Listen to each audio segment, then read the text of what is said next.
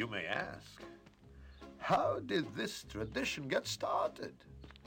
I'll tell you. I don't know. But it's a tradition. And because of our traditions, every one of us knows who he is and what God expects him to do.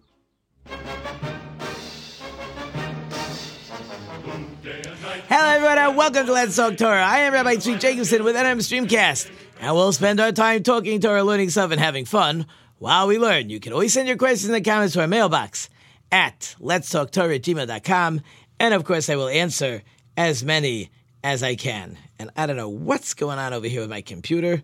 It is not behaving, and I don't know why. But, now it's working. Ta-da. No, it's still not working. Okay, I did something really strange over here, but it doesn't matter. Anyways, I just heard a great story. Just a great story. There's a shirt, you know, I wear my white shirts. There's a company in London called, I always pronounce it Charles T. Wright. I think people pronounce it Charles Tirrett. It's a shirt company. They make nice white dress shirts. They probably make other stuff also. But I, in the past, would get shirts from them. Some of my children were getting shirts from them. Anyways, the Charles Tirrett Company sells approximately 500,000 shirts in America yearly. And they've got showrooms in Manhattan. But the company realized that there was one store in Lakewood, New Jersey, that was actually selling 20% of all the shirts they sold yearly. That was one store was selling 100,000 shirts. So when you have one store that's just selling way above and beyond what everybody else is selling, you got to find out what's going on. Like, what is with this store? So I don't know if it's the heads of the company, founders of the company, they flew into New Jersey to have a meeting to meet this fellow who is selling so many shirts. So they have the address and they see that they're not in the business district. They're not in a mall. They're on a regular street with houses. Okay, but this is the address. They knock on the door. Guy opens the door, brings them in, sits them down by the dining room table. And they're starting to talk to him about all the shirts he sells. And then there's a knock on the door. So he sends his 8-year-old daughter to the door. And his daughter opens the door. And there's somebody standing there. And he tells the daughter what he wants. And she comes back to her father. He wants 3 shirts this size. So the father says, okay, go into the garage. And it's on this shelf. Give him the 3 shirts he wants. He'll give you the money. And he turns to the 2 company people, and he says, this is how I do business. Someone's usually home. Anybody who wants one of your shirts knocks on our door. They tell us what they want. They give us a check. We go to the garage. We take the shirts. We sell it to him. We give it to him. So these 2 people were like flabbergasted. Like, you're telling us that you are our largest seller of our shirts, and your whole business is out of your garage, and your 8-year-old daughter is selling the shirts to these guys? He says, yeah. He says, let me explain to you. You got to know where I'm coming from. So he takes them to BMG. BMG is the largest post-high school, Talmudic post-high school. You'll call it a college if you'd like. For sure in the country. There in Israel, I'm not sure if there's a place in Israel as large. There may be, but certainly in America. And they probably have 11 or 12 study halls. Each study hall holds between 600 and 800, some upwards of 1,000 people. And he brings these guys in. And if you ever walk in, you are just blown away. Or you walk in and there is a roar of people studying the Talmud. Just a roar. And you can stand there and watch. Some are standing, some are sitting, fighting, yelling, trying to figure out what's going on in the Talmud. It is a sight to behold. And these 2 guys never saw such a sight in their life, and they're blown away. 1,000 guys in the room. So the businessman says, you see what they're all wearing? They're all wearing white shirts. Right? There's I don't know, 7,000 or 8,000 guys that are doing this every day. Right? How many shirts do I have to sell? That's just these guys. Right? There's younger, there's older. A lot of white shirts going on around here. And when he took him back to his house, he asked him, like, what did you notice? He said, you know what I noticed? He says, nobody was leaning back in their chair. Everybody was hunched forward, standing, sitting, but majorly engaged. And we were blown away.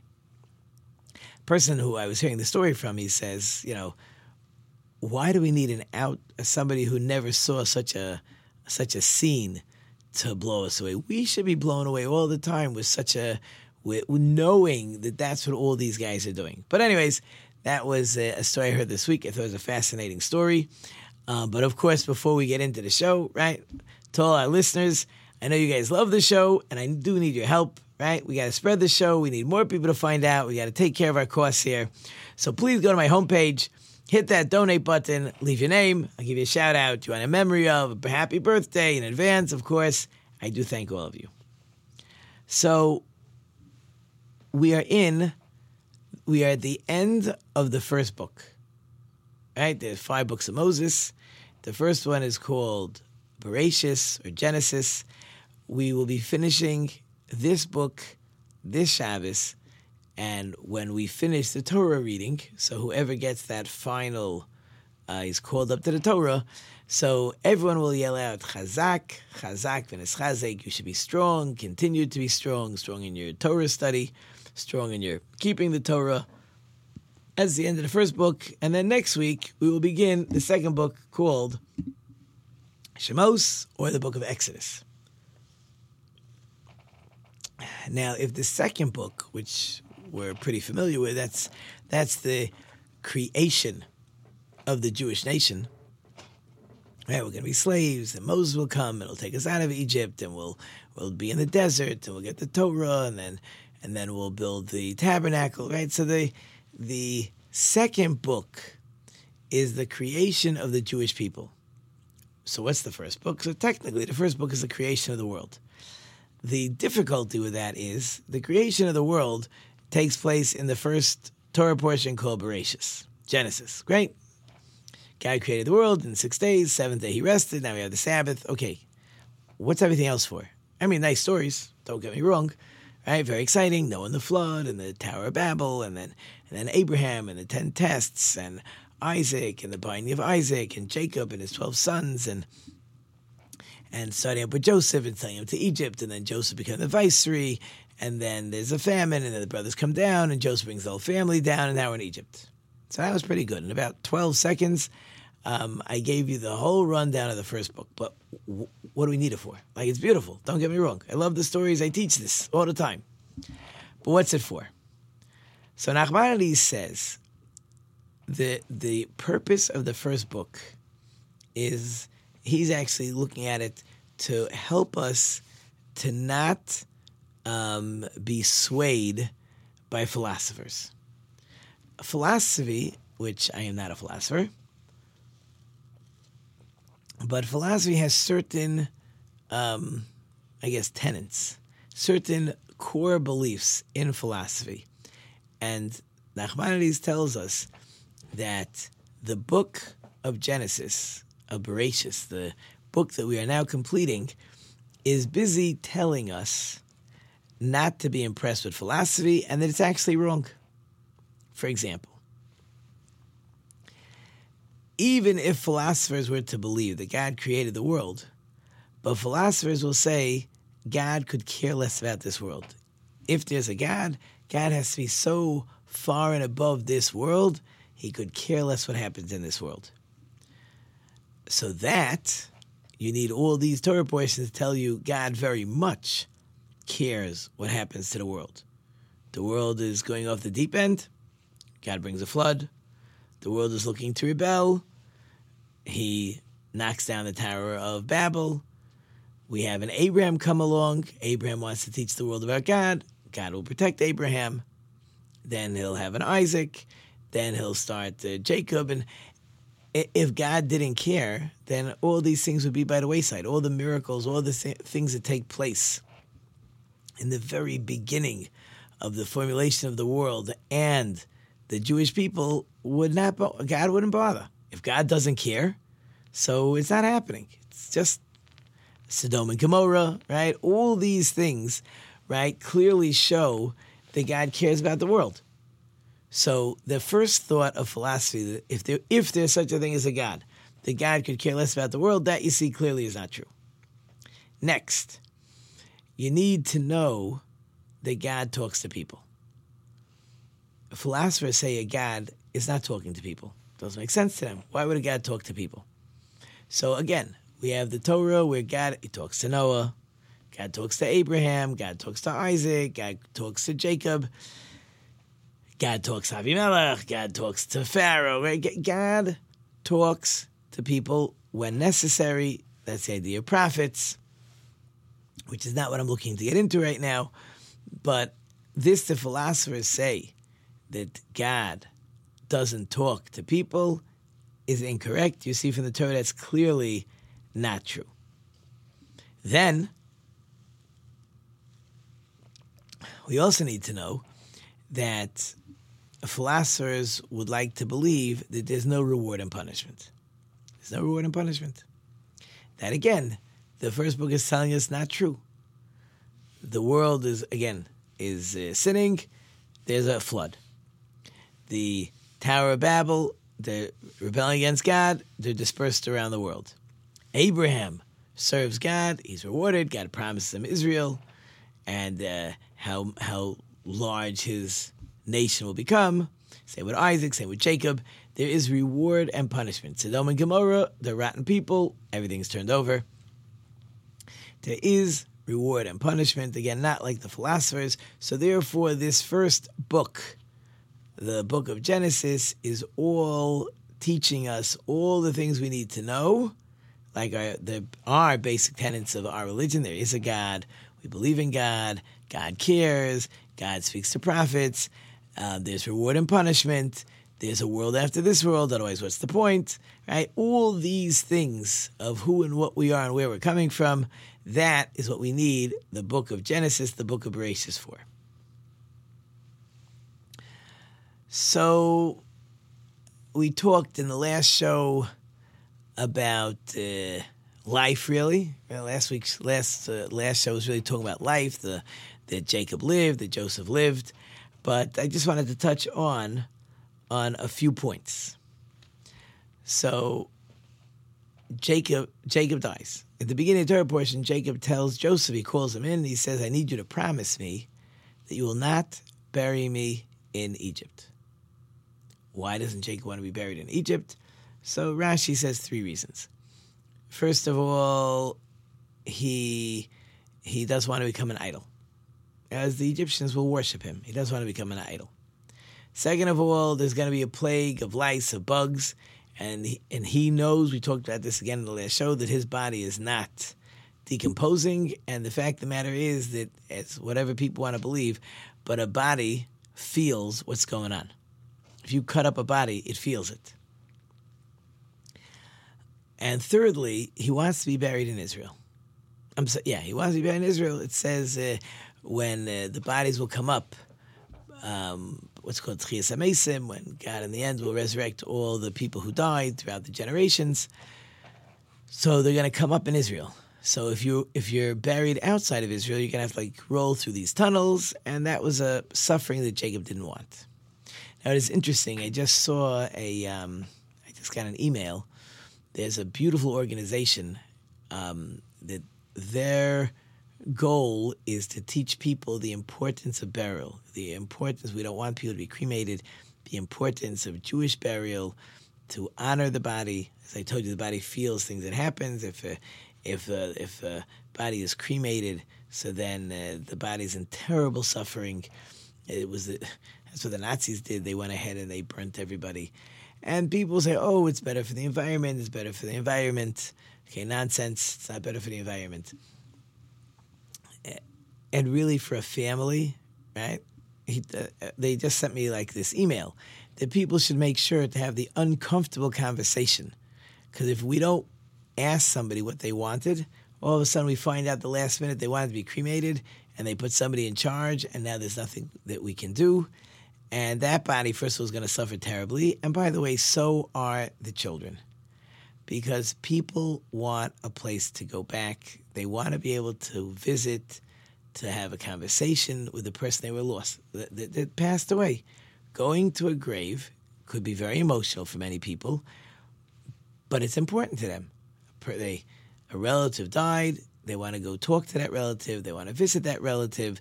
It brings back all the good memories that people had when the person was alive. And if all we have is an urn with ashes, it's all gone. And that opportunity will be lost forever. You can't uncremate someone. So they talked to us. So whatever, this organization sent me some emails. They asked for some stories. I gave them some stories that we've said over the show over the years. In any case, Jacob tells Joseph, you have to promise me that you will not allow me to be buried in Egypt. So Joseph says, no problem. So Jacob says, no problem is not good enough. I need you to promise me. So Joseph says, fine, I promise. Which was really a good idea. Because after Jacob dies, and there's the 40 days of the embalming we talked about, and there's the 30 days of national mourning for Egypt, for this Jacob who saved their country, because when Jacob come down, it was only the second year of the hunger. There were still 5 years left. But when Jacob comes down, the Nile River rises up to greet him. So now the banks are overflowing with water. Banks are overflowing with water. Now we can plant. Now we have food. Because it doesn't rain in Egypt. Their water supply, their watering their fields, is dependent on the Nile River overflowing. If it doesn't overflow, starvation. So the country understood they had a tremendous thanks to Jacob, and therefore it's national mourning. The guy saved your country from just utter annihilation. So after the 30 days of crying, so Joseph now goes to Pharaoh, and Joseph says to Pharaoh, my father made me promise I would bury him in Israel. And the Pharaoh's not so happy, probably for multiple reasons. First of all, Jacob did save their country. It would be so honorable to build a whole pyramid in his honor. Second of all, you got Joseph and his brothers. Now, Joseph is the viceroy. He's the one that's made the country into a world power. Why would you let Joseph out of your sight? Like, what if he goes back to Israel and says, hey, I ain't going back? Right? Like, that's a very troubling thought. So, but for that, the Pharaoh took care of that. The children did not go to this funeral. Pharaoh may have sent up his army and important officers, and Joseph and the brothers, but the children are staying behind, like hostages. Right? In other words, the only way I can make sure you come back is that I keep your kids here in Egypt with me, because Pharaoh does not go to the funeral. But Pharaoh says, so you promised. People break promises. So Joseph says, oh, people break promises? Because I once made a promise to a king that I would not reveal that the king only speaks 69 out of the 70 languages. But if you say a promise is not such a big deal, then okay, I guess I don't have to keep my promise. And of course the Pharaoh says, whoa, 1 second. Of course, if you made a promise, you had to keep your promise. But Joseph, this time, I let you get away with it. You pull the fast one, you win. But no more promises without my permission. Joseph says, fine. So now let's just pause for a second. I recently saw a very fascinating story. Actually, the story seems to be based here in the city of Detroit. Now, it's way before my time, but it seems the story is based in Detroit.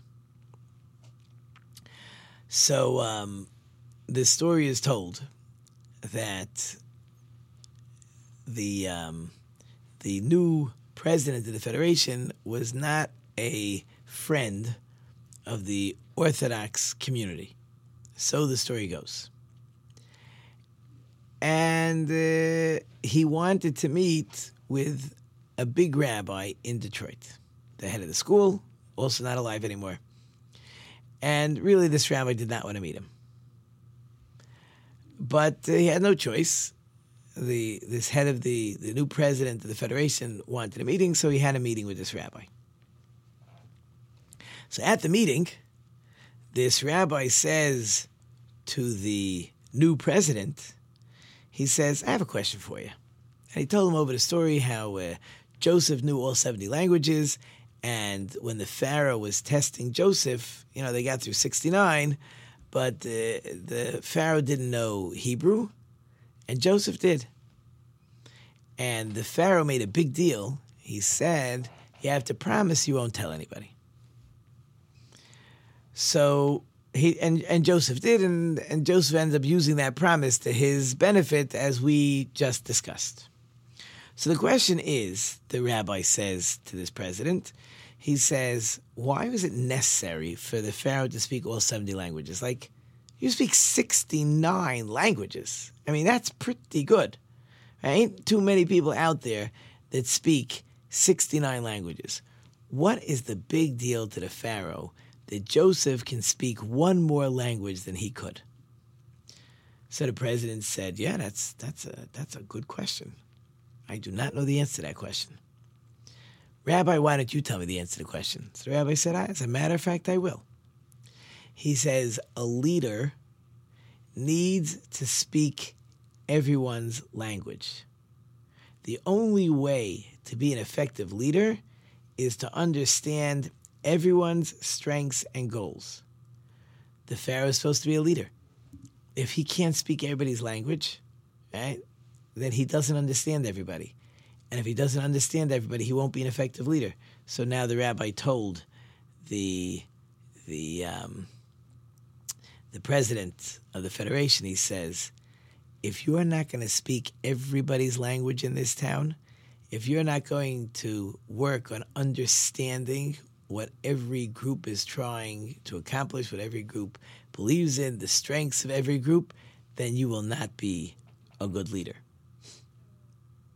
I have no idea if that amazing speech worked or didn't work. Again, this is way before my time, but this story is quite amazing. Anyways, so Joseph and the brothers go up to Israel with Jacob, and the 12 tribes will be carrying Jacob's coffin. Joseph will not carry because he's a king. Levi will not carry because he's going to carry the vessels of the tabernacle. In their place is Ephraim and Manasseh, Joseph's two sons, which works out perfect because those are the 12 tribes that will camp in the desert, and they actually surrounded the coffin the same way that they would be carrying, the same way they're going to camp in the desert is how they were surrounding Jacob's coffin as they transported his coffin into the land of Israel to the Maras Machpelah. So now they bury Jacob. Okay, they're on their way home, and Joseph makes a detour. Where does he detour to? He actually detours to the pit that the brothers had thrown Joseph into. The pit he was thrown into. The brothers are quite nervous, as you and I would be in such a situation.